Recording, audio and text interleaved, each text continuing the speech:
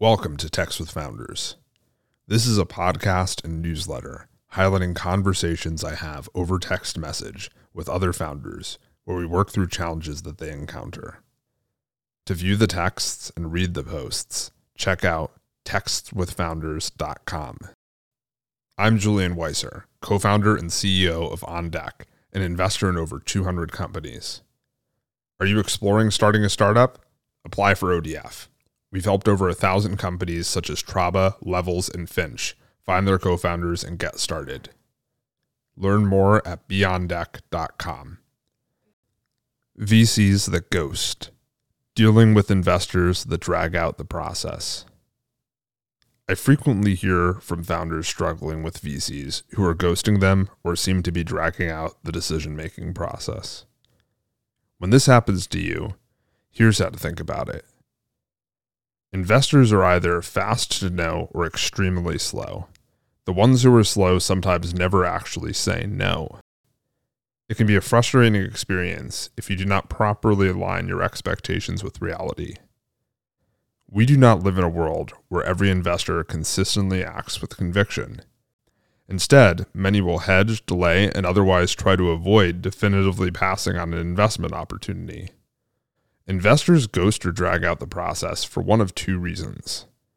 The first is that they want to hang around the hoop.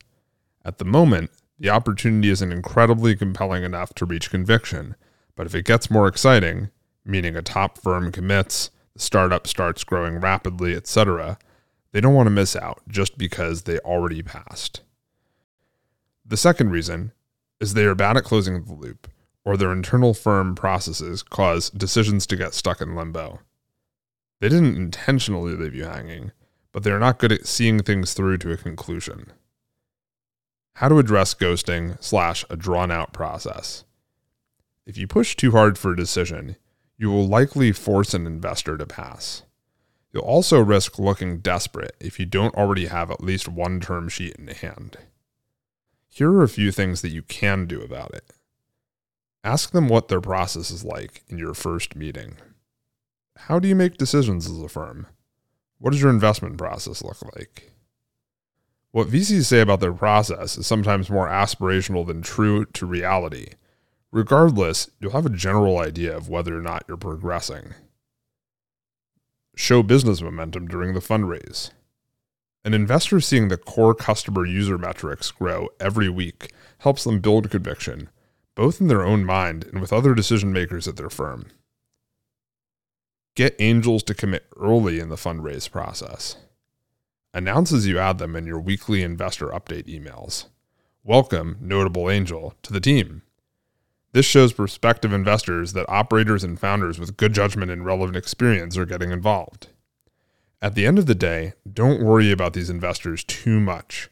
Remember that most investors will end up passing. Most won't understand what you're building, even when your customers do. Just keep going. If you enjoyed this episode, please like, subscribe, and share with friends. And read more at textswithfounders.com. Thanks for listening.